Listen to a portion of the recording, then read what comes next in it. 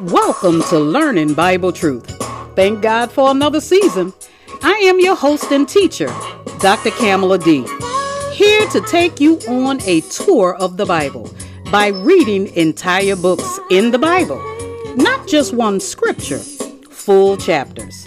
And of course, I share my commentary while we read line upon line and precept upon precept of every word of scripture. Since you won't take the time to study and show yourself approved before God, I am bringing the scriptures to you. So get your Bibles, take out pen and paper, invite family and friends, take notes, and let's grow in faith while we learn how to walk in God's amazing grace. Not my will, Lord, but God's will be done by giving our lives to His Son, Jesus the Christ.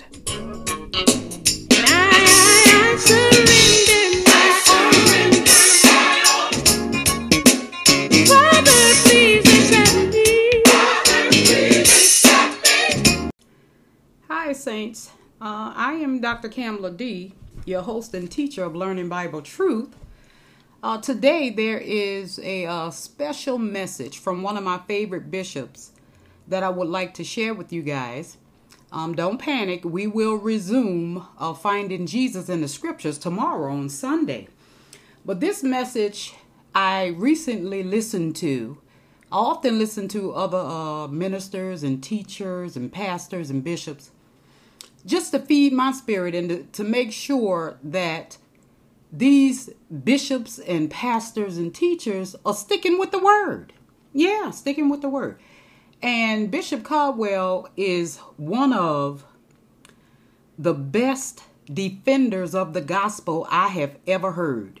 And I compare to scripture, nothing else. I don't compare minister to another minister. I compare who's teaching the word, who is sticking with the gospel, who is sticking with the doctrine of the apostles, because that's what we're supposed to be doing.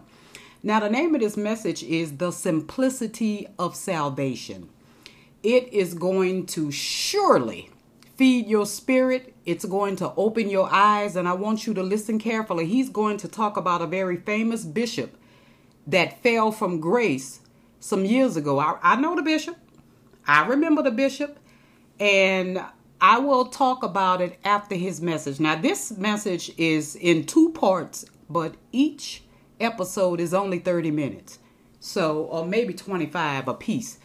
So sit back and enjoy.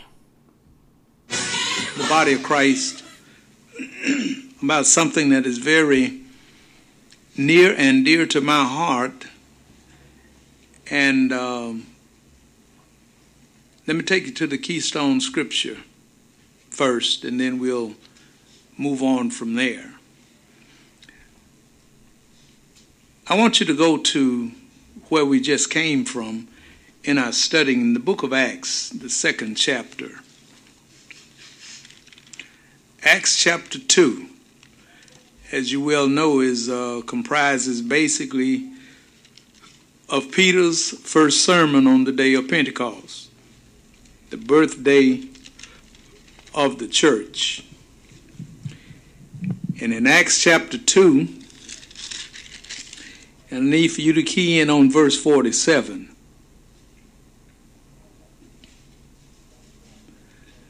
I think that's where I need to go. Verse 47. Is that what I said? Okay. Don't try to interrupt me. Acts 2:47. This is what happened to them on the day of Pentecost. Let me start at verse 41. Then they that gladly received his word were baptized, and the same day there were added unto them about 3,000 souls. And they continued steadfastly in the apostles' doctrine and fellowship, and in breaking of bread, and in prayers. And fear came upon every soul, and many wonders and signs were done by the apostles.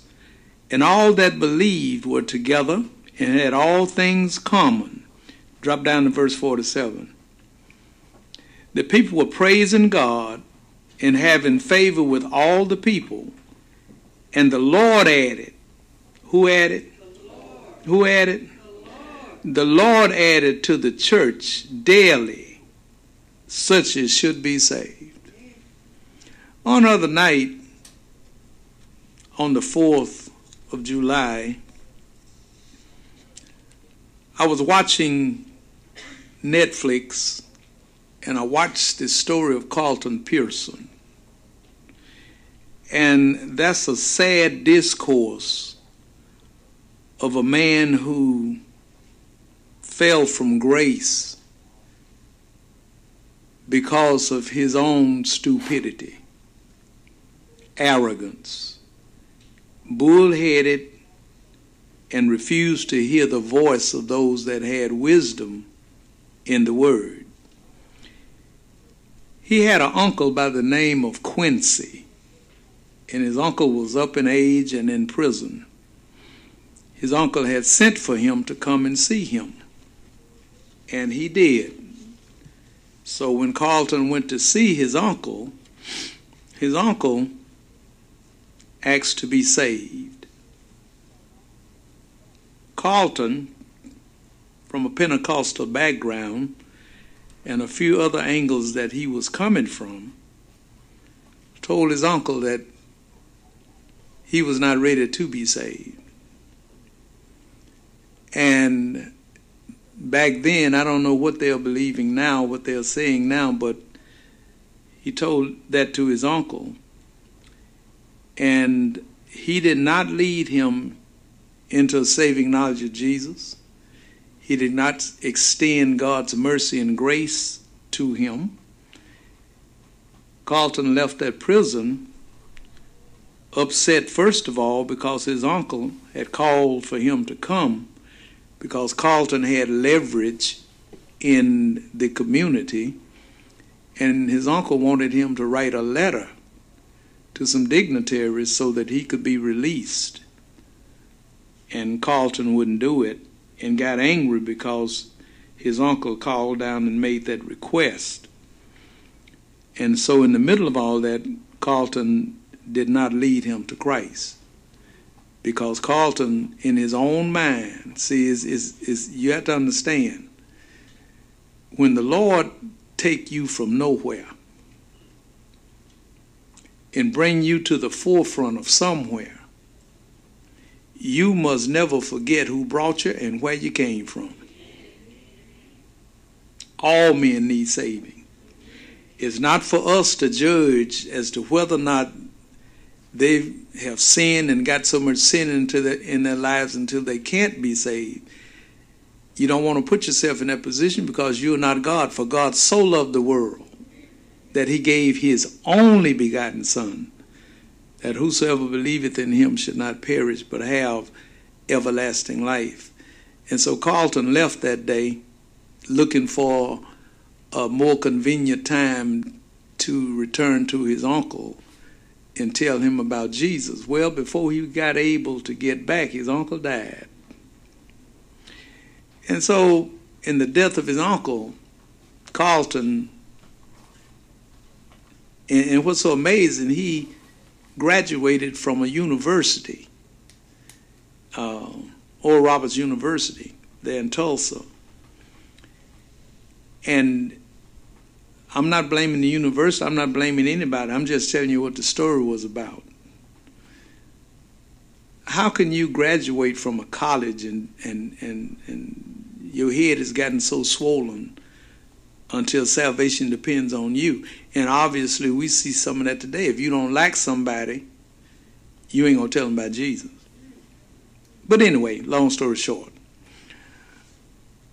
So his uncle died, his Uncle Quincy.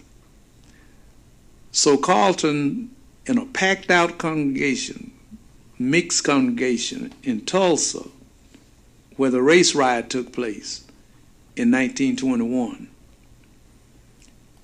came to the pulpit after his Uncle Quincy had died and said that a loving God, see, this is when people get off track. Why is it that a loving God would send his children that he created to hell? That a loving God would not send his created beings to hell. There is no hell. That's what it said. And there is no need of preaching the gospel because everybody's already saved. Now you call that the doctrine of inclusion. So people began to get up out of the church all the way live on a Sunday morning, and they should have, because the second Sunday he came back around, he made it even worse, and he refused to admit that he was wrong. Now all these scriptures, he said God spoke to him and told him that all men are saved. So what happened in the process is that one night his mother called him, and his Uncle Quincy was his mother's brother. And she said to him, "You need to get back to preaching what you used to preach. Your Uncle Quincy went to hell because he rejected Jesus. And somebody else," she said, "went to hell because of the rejection of Jesus Christ." Now I said all that to say this. So Oral Roberts went to Carlton Pearson and told him, "You always have a place here and you have a place in my heart, but you need to get this straight." He told him, "You need to read Romans 10 and 9. Carlton never did that. And so it can be breathtaking and amazing and almost bordering on fright when you think about the last time you watched a TV program that's been long running. Was an invitation issued to come to Christ? No. An invitation was issued to send some money over here. And when you find, there's nothing wrong with money. And when you finally look at the simplicity of salvation, it's almost a silent conversation in the land today. Why? Because the average person does not know what it takes to be saved. And an attempt for any believer to show his prowess or how much he may think that he or she knows about the Bible have complicated salvation to such a degree until they can't just look anybody in the eye straight and tell them, "What must I do? What must they do in order to be saved?" So today I want to talk about salvation. And as we look in these scriptures, people all over America, for the most part, are not going to church anymore. They're using the pandemic as an excuse. Well, they was probably gone before that happened anyway. And then there are those in high places that don't know what they're talking about. And a lot of people think that if you're in a major city like Atlanta or Los Angeles or Tulsa, that if you got, quote unquote, a church, you got to know what you're talking about. Jim Jones had 950 some people that went to Guyana and perished. So we have to understand that when we talk about doctrine, doctrine is teaching what the Bible teaches, teaching what you have been taught and rightly divided. And don't change the word because your Uncle Quincy died. The word is the word. And it's God's word. And it needs to be respected. It needs to be taught straight up. And we don't have no dog in the race. So I want to talk today about the simplicity of salvation. How simple it is to be saved. Now, first of all, in order for anyone to be saved, they must be a sinner. Amen, walls and lights and posts. If their argument is that I'm not a sinner, then you cannot be saved. Because the blood of Jesus was shed for sinners. Not for people. For some good man or some good people, one would dare to die. But Christ died for us while we were yet sinners. How in the world did you get so good that you ain't no sinner? No, you're saved, but you still sin. So we're going to look at the simplicity of salvation. And we must not try to take God's place to decide who's going to be saved, who's not, based upon whether we like them or not. Then you're a person that cannot be trusted with the message. Because the message must go out the way that it is. And if you don't like somebody and you're talking to them, then you just witness to them with a broken heart, frown all up on the inside, but give them the word. So the simplicity of salvation. There are a few scriptures that we're going to take a look at. Look back down at verse 47, Acts chapter 2. They were praising God and having favor with all the people.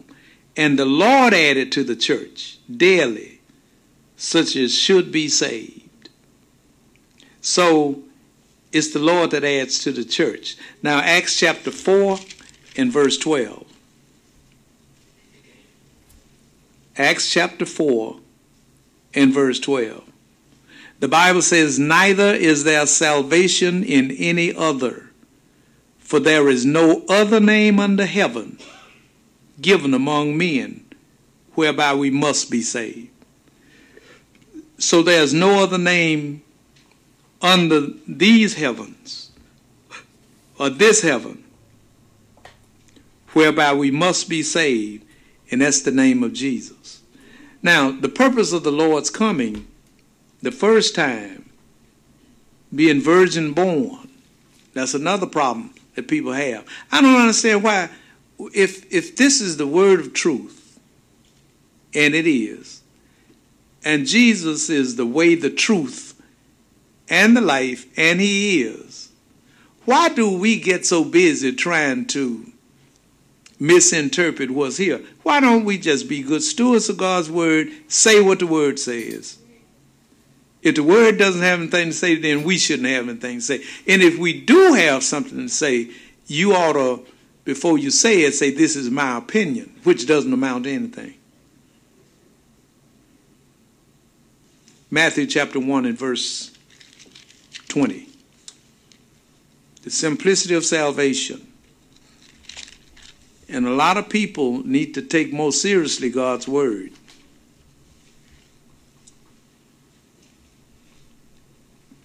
I'm going to start at verse 18. Matthew chapter 1. Now the birth of Jesus Christ was on this wise. When as his mother, Mary, was espoused to Joseph, before they came together, she was found with child of the Holy Spirit. Before they came together, before they had intercourse, she was already pregnant. And we know that happened when she had a visitation from the angel Gabriel. Verse 19, then Joseph, her husband, not Jesus' father, then Joseph, her husband, being a just man and not willing to make her a public example, was minded to put her away privately. He was thinking about it. But while he thought on these things, behold, an angel of the Lord appeared unto him in a dream, saying, Joseph, thou son of David. Now stop right there. This is why Jesus is called the son of David. Because Joseph was born into the house of David. Joseph would marry Mary. All that would take place in the house of David. So Jesus, thou son of David. He's the son of David because he was born into David's house. And that came through Mary, not Joseph. But Joseph was also in David's house. Saying, Joseph, thou son of David, fear not to take unto thee Mary thy wife, for that which is conceived in her is of the Holy Ghost. And she shall bring forth a son, and thou shalt call his name Jesus, for he shall save his people from their sins. Now, that's a given. Call his name Jesus, for he shall save his people from their sins. And the Lord added daily to the church such as should be saved.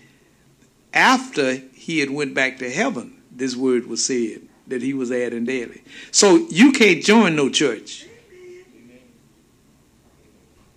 You have to be put in there by the new birth. You have to be put into the church, which is the body of Christ, by the Lord. Thou shalt call his name Jesus, for he shall save his people from their sins. 1 Timothy 1 and 5. Just what the old folk call just a smidgen. I don't know what a smidgen is, but I'm going to use a smidgen. We're talking about the simplicity of salvation. 1 Timothy chapter 1. I think I got that right. 1 Timothy chapter 1 and verse 5. That's not 5, that's 15. 1 Timothy 1 and 15. This is a faithful saying and worthy of all acceptance, that Christ Jesus, that's the man at God's right hand, that's why it's Christ before Jesus, it is his exalted position. God accepted his sacrifice for our sins. That's why as Christ Jesus came into the world to save sinners, of whom I am chief. Now, if the Lord sent his Son into the world to be the Savior of sinners, in order for the simplicity of salvation to become a reality, we need two things. We need a sinner and we need a Savior. If we don't have no sinner, we don't need no Savior. Now, there is a mistake, and then we're going to move on. There's a mistake that people constantly make that messes a lot of people's heads up. Have you ever heard the acronym KISS? Keep it simple, stupid. We should keep this as simple as it could possibly be kept, because people are already lost. They're already confused. So Jesus came into the world to save sinners, not good people, sinners. But we live in a time now, you call a person a sinner, they are so insulted, they pulling their blouse and they pulling their shirt all together like they've been highly offended. You still a sinner.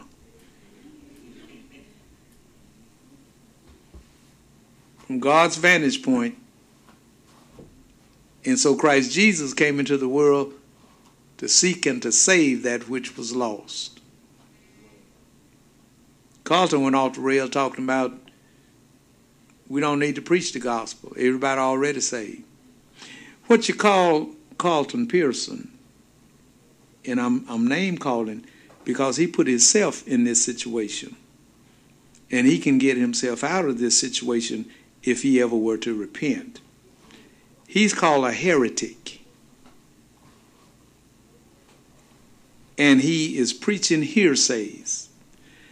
Now, to invite somebody like that to preach at a church where the fundamentals of the faith have been heralded for years is against God's will. So in this Carlton Pearson story, the bishops, Bishop Ellis them, called Carlton to a meeting to come and to defend his doctrine. He tried to turn the table on the elders, and it didn't work. Ain't no way, if Christian people know their Bible, that they're going to let someone twist these scriptures. See, so the warfare is not between us and the person. It's between us and what the person is saying that doesn't line up with this word. In Isaiah 8:20, you don't have to turn there, but if they speak not according to this word, it is because there's no light in them. You got it? Now, 1 John. Okay, Saints, now that was the end of part 1. I cannot wait until the end of part 2 because I want to share a short commentary because I realized he was missing some stuff. And not really on purpose, but he was trying to explain it in such a way that your kids can understand it. That's how he is. That's how he teaches. I've been listening to Bishop Caldwell for about maybe 30 years. And I tell you, there's no better defender of the gospel than Bishop Caldwell. I'm a close second. No better defender of the gospel than Bishop Caldwell. So without further ado, here's part 2. Then we're going to get into the simplicity of what it takes to be saved. But I first needed to establish the fact that all men are born lost. All men are born in need of a Savior. And if a person says he doesn't need saving, then he has just reserved his eternal spot in hell. 1 John 1:9. 1 John 1:8. Well, let me start at verse 5. This then is the message which we have heard from the beginning, and declare unto you that God is light, and in him is no darkness at all. If we say that we have fellowship with him and walk in darkness, we lie and do not the truth. But if we walk in the light, which is the word, darkness is without the word. But if we walk in the light, that word is a lamp unto my feet, a light unto my path. As he is in the light, we have fellowship one with another. And the blood of Jesus Christ, his Son, cleanses us from all sin. If we say that we have no sin, we deceive ourselves, and the truth is not in us. If we confess our sins, that's that word homologio, to say the same thing about sin, about salvation, about anything, to say the same thing that God says. So this is where people get messed up right here in this verse right here. If we confess our sins, he is faithful and just to forgive us our sins and to cleanse us from all unrighteousness. If we say that we have not sinned, we make him a liar, and his word is not in us. Now, this is a thin line, but you must understand where the line is. You see verse 9? Now, if you came to Christ and you were in your 20s or 30s, is no way. See, they say you have to confess your sins to be saved. That ain't what this scripture says. This scripture here is to the body of Christ. It's to the born-again believers. It's not going back to when you were in elementary school and you sinned. So they're taking this verse to say, in order to be saved, you must confess all of your sins. I can't remember. I know you can. I can't remember all the sins I committed. So that's not what this scripture is saying, but that's what people are trying to make it say, and it's not saying that. If we confess our sins, if we confess our sins, in other words, if I curse you out, if I do something, now that I'm born again, I know what I'm doing. That's what this is talking about. But to walk up to a sinner on Sprague Street, don't know sinners live on Ellaby.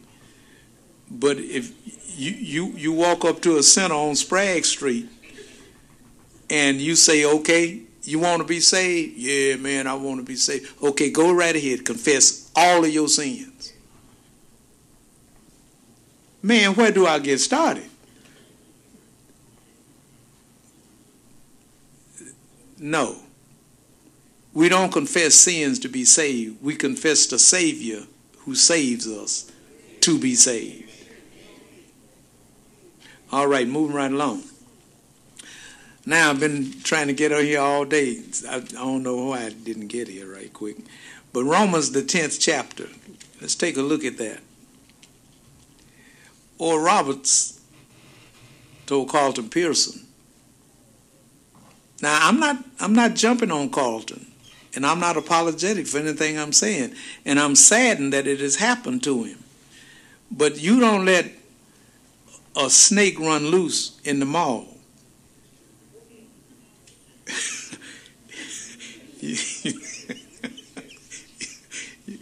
You don't. It's a snake loose in the body of Christ that had a whole lot of popularity, a whole lot of leverage, that is preaching against Christ.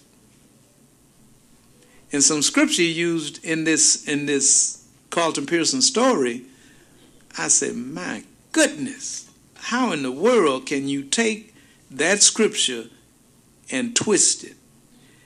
One scripture he twisted was where God would have all men to be saved and come to the knowledge of the truth.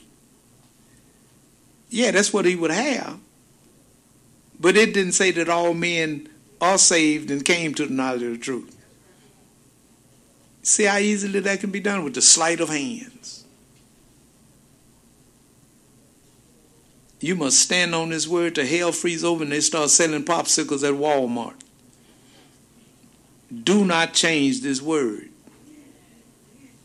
And when it comes to this word, we must earnestly contend for the faith that was once delivered to the saints.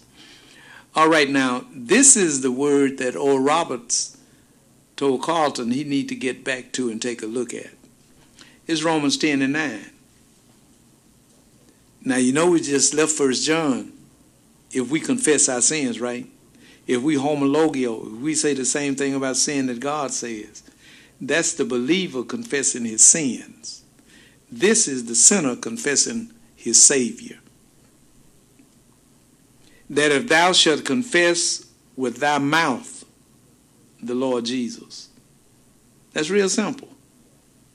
Confessing Jesus with your mouth and believe in your heart that God has raised him from the dead, thou shalt be saved. That's the simplicity of salvation. For with the heart man believeth unto righteousness, or with the heart man believeth unto prosperity, with the heart man believeth unto healing, with the heart man believe. Why? Because as a man thinketh in his heart, so is he. So is he. Hallelujah.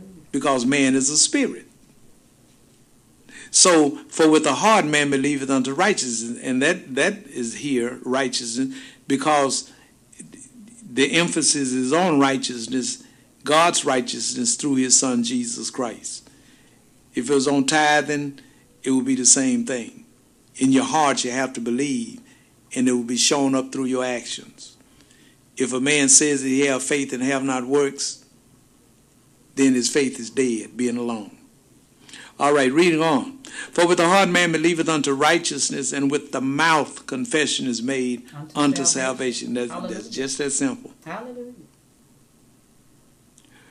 Now, let me pause right there. This is what I always get into, and I've tried to augment my teaching style and go another way, but I just can't seem to get over there. So by now, after all these years, I find out that lane is closed. So I just need to go ahead in the way that God has directed me to go. And that's what I strongly suggest that you do. Now,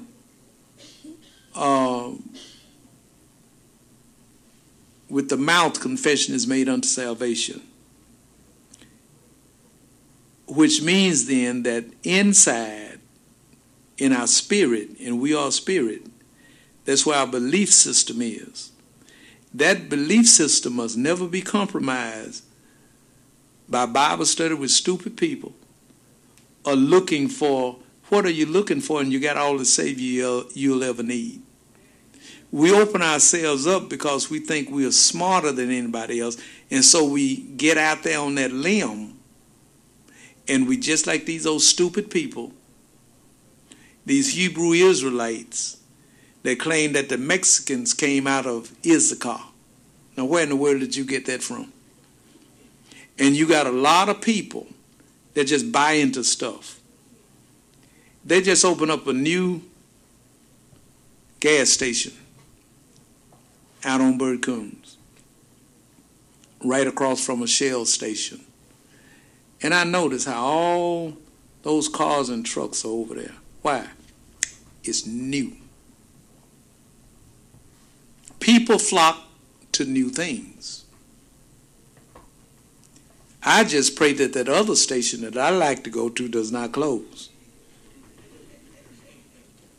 Because it's real simple. You pull up to the pump, you're a few feet from the door, you go in and pay for your gas, you walk out and pump it. You're not exposed to the elements. You get in your car and you're going about your business. But it's new. Folk over there struggling in the rain and everything to get to the door to pay for the gas. Because it's new doesn't mean that it's better. You must build your hope on things eternal. If it's new, it's not true. Need I say that again? If it's new doctrine, it's not true. If it's true, it's not new. And that's where our fight comes in. Stick with the old path. I know what I'm talking about. So confession of Jesus is for salvation. Confessing of sins is for the believer who has committed them. Verse 11, for the scripture saith, whosoever believeth on him shall not be ashamed. For there is no difference between the Jew and the Greek. For the same Lord over all is rich unto all that call upon him. For whosoever shall call upon the name of the Lord shall be saved. Now, if you were to listen to Carlton Pearson, calling for what? He said, you don't have to call. You're already saved. Well, then that makes everything that Jesus did in his mind of no effect. Why in the world would a man named Jesus go through all the agony of the cross if everybody was already saved? Wait, Saints, I have to intervene here because I saw the movie. Bishop Caldwell, I don't know if he was so disgusted at what he was seeing, he missed it. But Carlton Pearson, his message was, and he was deceived by the devil now. His message was, because of the blood of Jesus, he never excluded Jesus. He said everybody is already saved anyway, so you don't have to preach the gospel.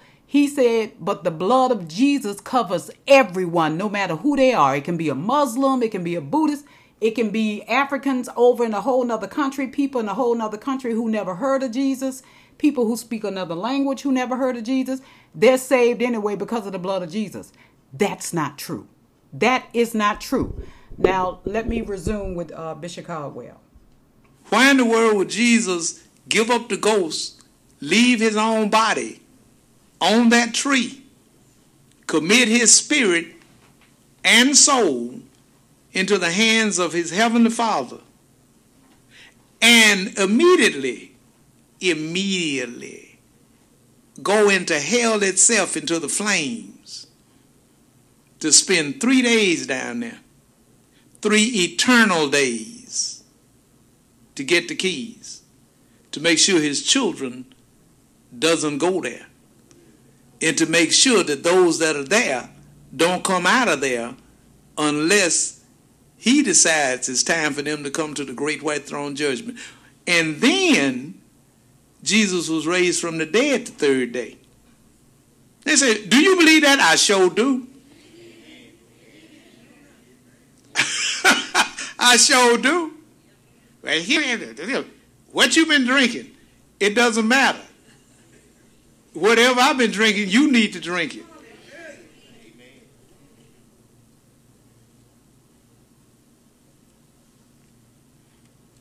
40 days after he had been raised, for the 2nd time, he went back to heaven. And according to Psalms 110, according to Psalms 110, verses 1 through 4, the Lord said to my Lord, sit here on my right hand until I make your enemies your footstool. Where is Jesus right now? Seated at God's right hand. What is he up there for? To make intercession for us. Christ is still alive.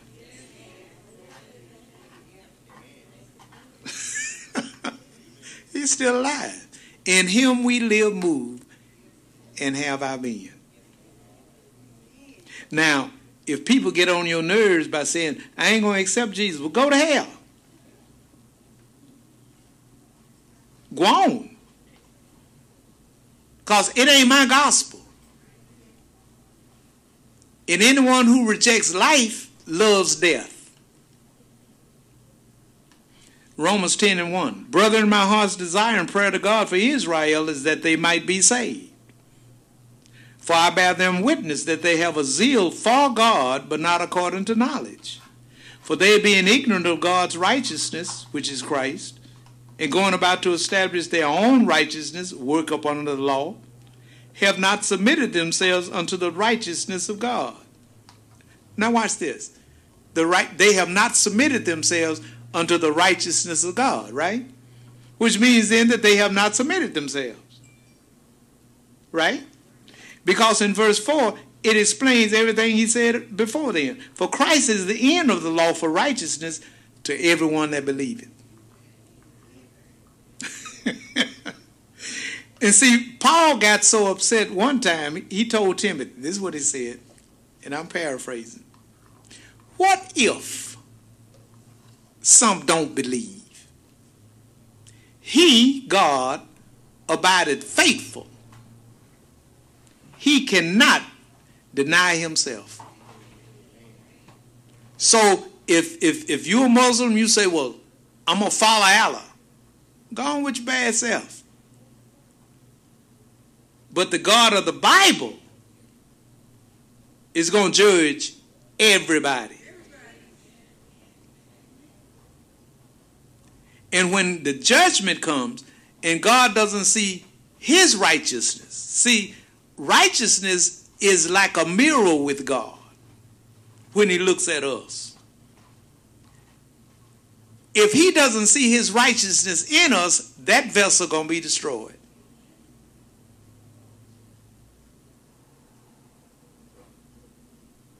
Whose report will you believe? See, because at the end of the day, either this gospel is believed or is not believed. Acts 16. 16th chapter of the book of Acts.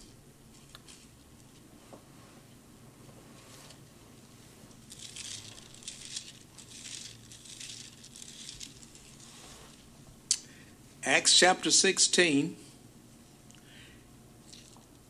And we're going to go about, I say, verse 30. Acts 16 and 30. Stay with the scriptures, people. Do not go on your own trying to create some new doctrine. I'm going to start at verse 25. Now, this is critical. And at midnight, Paul and Silas prayed. They did what? They prayed and sang praises unto God, and the prisoners heard them.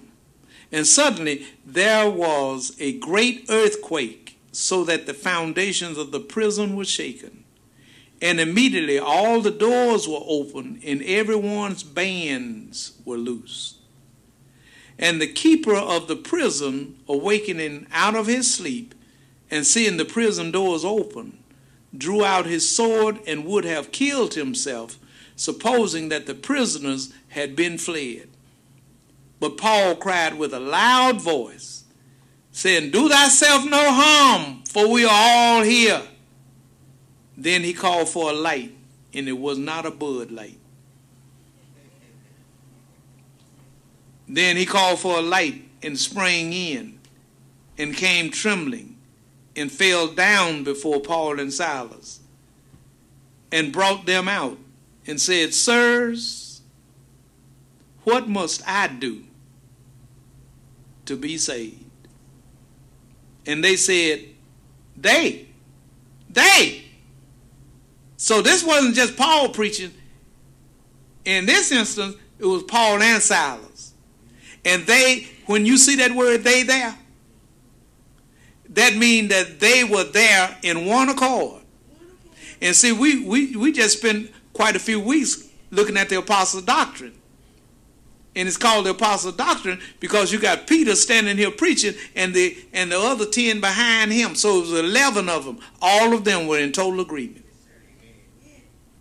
As Peter moved into the Old Testament and back into what we call now the New Testament, because there was no New Testament except in the blood of Jesus, and now it was being worked out in real time, in real life, by people that were experiencing Jesus Christ. That's the same way it is today. When a person is genuinely born again,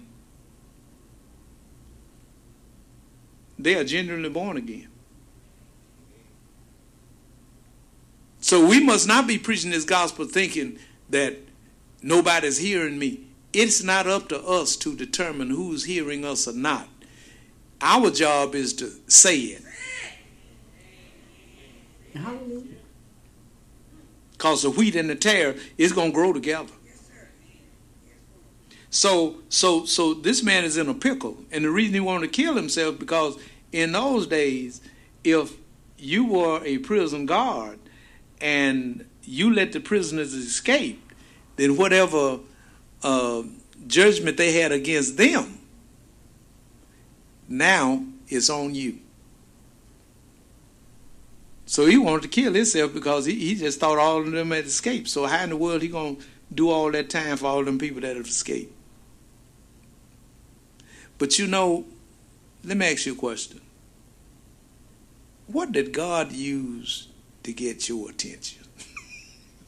Now with the jailer, it was the earthquake, it was the prayers and the song, which he didn't hear none of that because he was asleep.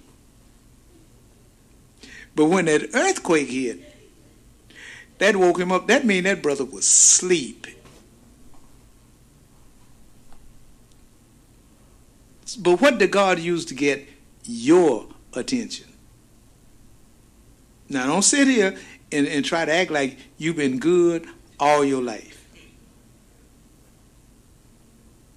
Because you've been good all your life, you don't need saving.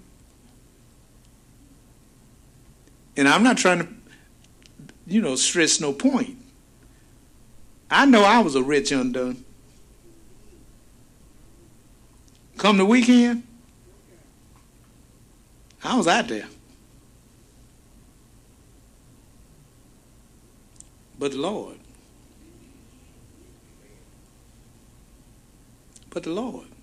So this man wakes up out of this stupor.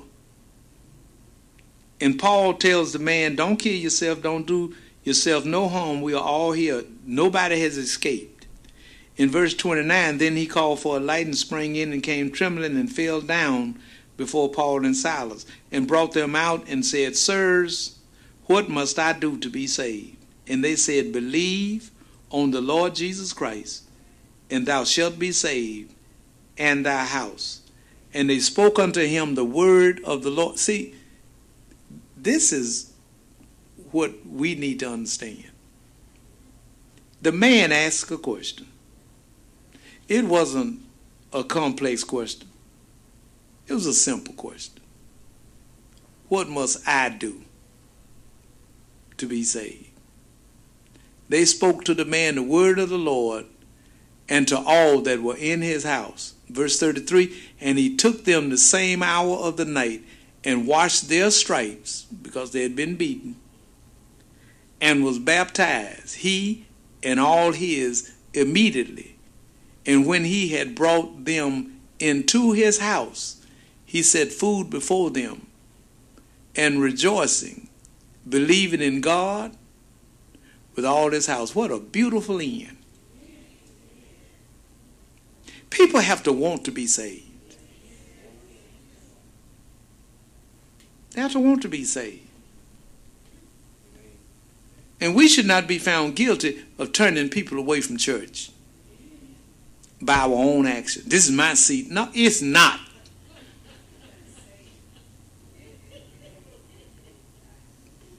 Move yourself over and let this person sit down. Now, saints, that was the end of part 2. I hope you were blessed by this message. It was very important that you heard it, which is why I played it. Now, what I want to do is go over a couple of things with you about what Bishop Caldwell said and some things about the movie. Now, I saw the movie. Now, because of where I was, I couldn't give it my undivided attention. I heard it. I had little earbuds on and was allowing the movie to play on my phone. But when I got busy, I had to, cut it off. I wasn't really paying attention. So I plan to watch it again in its entirety today. It's playing on Netflix, and the name of the movie is Come Sunday. It is the fall of Bishop Carlton Pearson, who was a household name in the body of Christ. Now, I don't know how accurate the movie is, but I know the story. I remember when it happened. I was a baby Christian and was saying, oh my, what happened? Who was he listening to? Now, the first thing I want to talk about is salvation is not in the hands of man. I want to piggyback on what Bishop Caldwell said. It's not. Man can't save you. Joining a church denomination cannot save you. Joining a religion cannot save you. God created salvation for man. And that salvation is in the redemption of his son, Jesus the Christ. Now, when Carlton Pearson did say a loving God does not send his created beings to hell, that is what he said. And that is true. But everyone doesn't belong to God. And that's in scripture. So how was he missing these scriptures? I'll tell you why. He was allowing the devil, because of his ego, he gave a foothold to the devil to come in and sit down and start reading scriptures with him. Because the scriptures he was using, and I didn't write down all of them. I know he did use 1 John 1-9 about if you confess your sins, God is faithful and just to forgive you your sins and to cleanse you from all unrighteousness. He was saying that's for everybody. No, it's not. It's only for the believer. Now, there are, he may have used 3 scriptures, but there are hundreds of more scriptures to contradict what he was saying. The scriptures he were reading were true, but they were not written to unbelievers. They were written to believers. It is God's will that all men be saved. That is his will. Now, I do want to correct something that Bishop Caldwell said that was not accurate. And I'm just assuming he just missed it when he saw the movie. Bishop Carlton, He never excluded Jesus. And I said this before after part one of this little 2-part series. He never excluded Jesus. He was saying that the blood of Jesus covers everybody, period. So you don't have to preach the gospel anymore because everybody already saved through the blood of Jesus. He never excluded Jesus. He kept saying that. This is how clever the devil is. Listen now, this is how clever Satan is. If you just listen to that and see the movie, your heart will start pouring out for this man if you don't know these scriptures and say, you know what, he right. The scripture says that. Yeah, the scripture says that, but that's not what it means. Remember when Jesus used scripture to contradict what Satan was saying after Satan, well, not really contradict, but to correct Satan when Satan was quoting scripture to Jesus. Just because you quote scriptures doesn't mean you understand what the scriptures say. Jesus corrected him when Satan told him to jump down off of that rock, and God said in scripture, if he hit his feet against the stone, in other words, and I'm a paraphrase here, what Satan was saying, God will protect you, so if you are the son of God, jump off of this rock. Jesus said, we shall not tempt the Lord that God. See, so Satan was misusing the scriptures because he doesn't have revelation of them. But he sat next to Carlton Pearson when Carlton was asked, well, where are you getting this from? And he said God spoke to him. This is another issue. People don't know when God is talking and when God is not. God wasn't speaking to Carlton Pearson. Satan was. That's Satan's job, is to get you away from Jesus, because that's how you can spend eternity with God. And Satan's mission is to get as many people as he can to go to hell with him. That's his mission.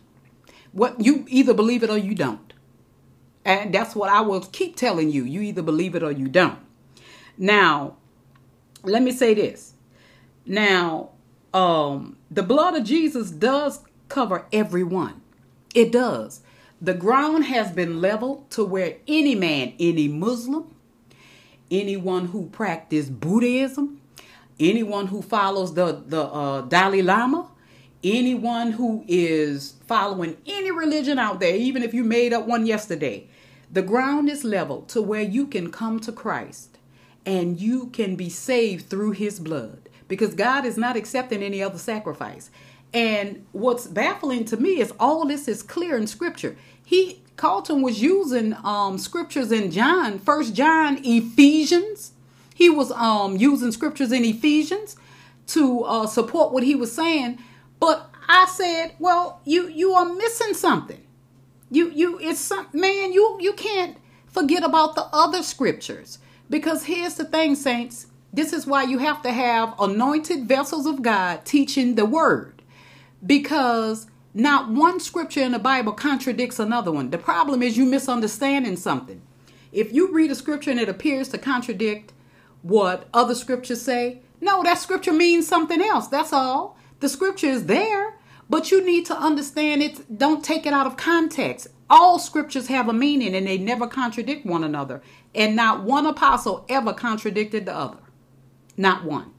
And I hear people all the time say, well, yeah, James contradicted John. And no, James didn't. James said faith without works is dead. He's talking about things you do. If you're going to believe and pray for something, well, then act on what you believe. If you believe in God for a job, and this is the best illustration I can give you, and James also gave an illustration. If you believe in God for a good job, your work is to go out there and fill out applications and let God choose the best job for you. But you can't just sit at home thinking a job is going to knock on your door. James used praying for people, praying that they are warm instead of giving them a coat. That's where your work come in at. Give them a coat so that they can be warm. That is how you add your works with your faith, but you don't work to be saved. So what James was talking about was something completely different. So he never contradicted the other scriptures or the other apostles. That's why you need someone to rightly divide the scriptures to you. And I can tell you this. Jesus said in Matthew chapter 24, let me read this to you. That's how important I think this is. You need to hear this. So how in the world did Carlton not stick with this scripture? Because he knew it. He knew it. So it was obvious to me that, something happened. He got a big ego. God left him for a second. Satan stepped in and said, let me teach him in these scriptures. Now this is the Lord Jesus talking. Matthew 24, and I'm going to read verses 23 and 24 and 25. Okay, and 26. I think I'll read verses 23 through 26. This is the Lord Jesus warning his disciples about false teachers, false apostles, false prophets, and false Christ. Listen. Then if anyone says to you, look, here is the Christ, or there, do not believe it. Verse 24, for false Christ and false prophets will rise and show great signs and wonders to deceive, if possible, even the elect. That's how Bishop Carlton was deceived. He allowed Satan to deceive him.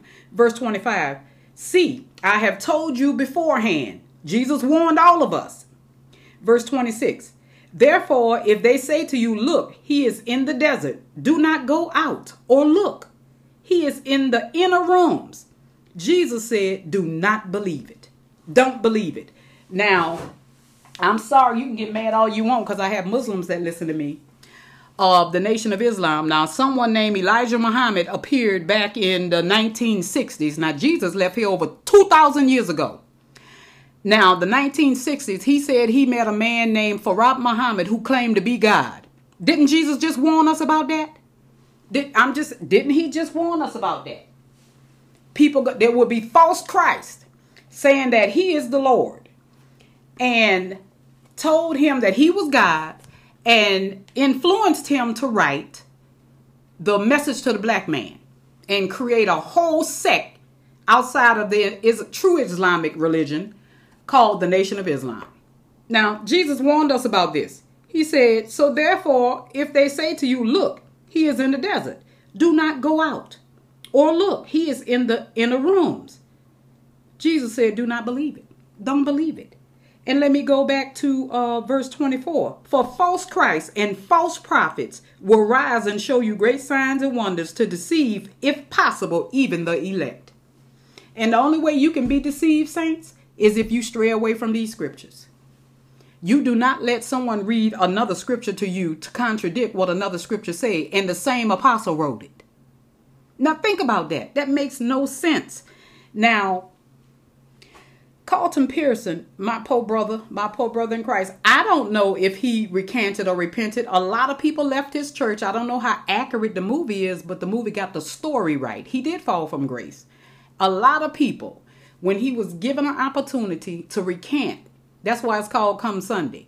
Come Sunday, the following Sunday, Oral Roberts, who owned Oral Roberts University, met with Carlton and told him, you got to make this right, man. What you need to do is go in front of the congregation come Sunday, and you need to read Romans 10:9.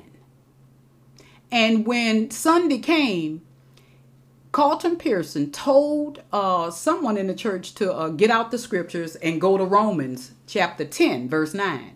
So when the man turned there, Carlton changed his mind and refused to read that scripture. Now, Romans 10:9 says that if you confess with your mouth the Lord Jesus, and verse 10 says, and if you confess with and believe in your heart that God raised him from the dead, thou shalt be saved. And Carlton refused to read that scripture.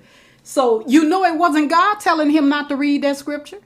He said God spoke to him. So then there was another congregation that called and invited him to come speak at the church. And he was in shock. He was like, I can't believe it, after all was going on. And the man told him, when you come, bring the scriptures to support what you are saying. And that's when he stopped. Because he knew good and well what he was saying was not in scripture. So he said, well, God spoke to me. So Oral Roberts asked him, when he told Oral Roberts that God spoke to him, you know what Oral Roberts said to him? He said, do you really know if it was God talking to you or was it Satan? That's the question I have for you. Is it God talking to you or is it Satan? And let me tell you something. That actually happened because Oral Roberts said it did. And Carlton Pearson, it was sad to see this brother fall. But when you get a big head and start thinking that salvation comes through you, he didn't share with his uncle the saving grace of the Lord Jesus Christ when his uncle called him to the prison and asked him to write a letter to the dignitaries to see if he can get him out, because he was Carlton Pearson was well respected in the community. But he isn't anymore. I don't know what he's doing now. I think he's still preaching at a very small congregation. But my thing is, let's go to, and I wasn't going to do this, but I want to go here. I want you to go to John chapter 3. John chapter 3. Let me get there first, though, saints. Let me get there. Go to the Gospel according to John. And we all know John 3:16, don't we? But you got to include verses 17 and 18. And I'm a read it right now. This is Jesus talking. Jesus said, "For God so loved the world that he gave his only begotten son." And I'm reading from the New King James. Bishop Caldwell uses the traditional King James. "That God so loved the world that he gave his only begotten son, that whoever believes in him should not perish but have everlasting life." So how on earth did Carlton Pearson miss that? He didn't miss it. He knew it. He just ignored it after he read something John wrote. And John is an apostle of the Lord Jesus Christ. So, oh my, it was just sad time to see this brother fall. Verse 17. "For God did not send his son into the world to condemn the world, but that the world through him who Jesus, might be saved." Now, verse 18 is often overlooked, but it bears reading every time you read John 3:16. Even if you want to skip John 17, John 3:17, go straight to 18. Jesus said, "He who believes in him is not condemned, but he who does not believe is condemned already, because he has not believed in the name of the only begotten Son of God." See, this thing is all about Jesus. I don't care what religion out there. This thing is all about Jesus. And another thing Bishop Caldwell said that's true, it's the God of the Bible that's going to judge the whole world. Yeah, it's the God of the Bible. Everything else was written after. And the Bible was not written by a man. The Bible was written by different prophets in the Old Testament who God spoke to about his redemption plan concerning his son. And everything those prophets said, and they never met Jesus, came to pass through Jesus. Everything they said. Now, how is that possible? Unless the true and living God who created the heavens and the earth actually spoke to those prophets. Unbelievable. Unbelievable, saints. And let me tell you something. When he used those scriptures in 1 John verse 1 through 9 about if you confess your sins, God is faithful and just to forgive you your sins. That's true. That's to the believer who sins. You go to God and you confess those sins and you allow God's blood, the blood of Jesus, to cleanse you from all of your unrighteousness. It doesn't matter what you have done. That blood is still powerful today. It can cleanse you from all unrighteousness. And I am a living witness sitting here today talking to you. So, saints, I hope you were blessed. I will resume tomorrow teaching on finding Jesus in the scriptures. Yes, we are searching the scriptures, finding Jesus. It will be episode 9, and I cannot wait to share that message with you guys. So until next time, saints, peace out.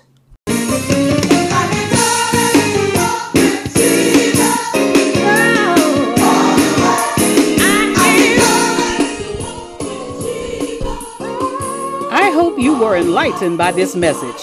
If you have any questions or comments about this particular episode, please send your questions or comments to talkingbibletruth.cd@gmail.com, or you can send me a direct message through my podcast by clicking on the message button located on the homepage of all my podcasts: Anchor, Spotify, Breaker, Google Podcasts, and Radio Public, to submit your remarks. I should note that you must be a follower of my show to submit a voice message. So don't forget to click the follow button. You can also support my podcast financially by accessing the homepage on my podcast and clicking on the support this podcast button. Whatever you choose to donate will be greatly appreciated and used to help further the gospel. I am praying for God to give you a return on your donation. In 1 Corinthians chapter 9, verse 14, the Apostle Paul says, "In the same way, the Lord commanded that those who proclaim the gospel should get their living by the gospel." English Standard Version. Please sow your seed in good ground with a cheerful heart, because God loves a cheerful giver. Now until next time, my sisters and brothers, faith comes by hearing, and hearing by the word of God. We walk by faith, not by sight. I am your host and teacher, Dr. Kamala D., rightly dividing the word of truth in peace and love. And remember, continue to walk with Jesus. I thank you for tuning in, and I hope to see you next time.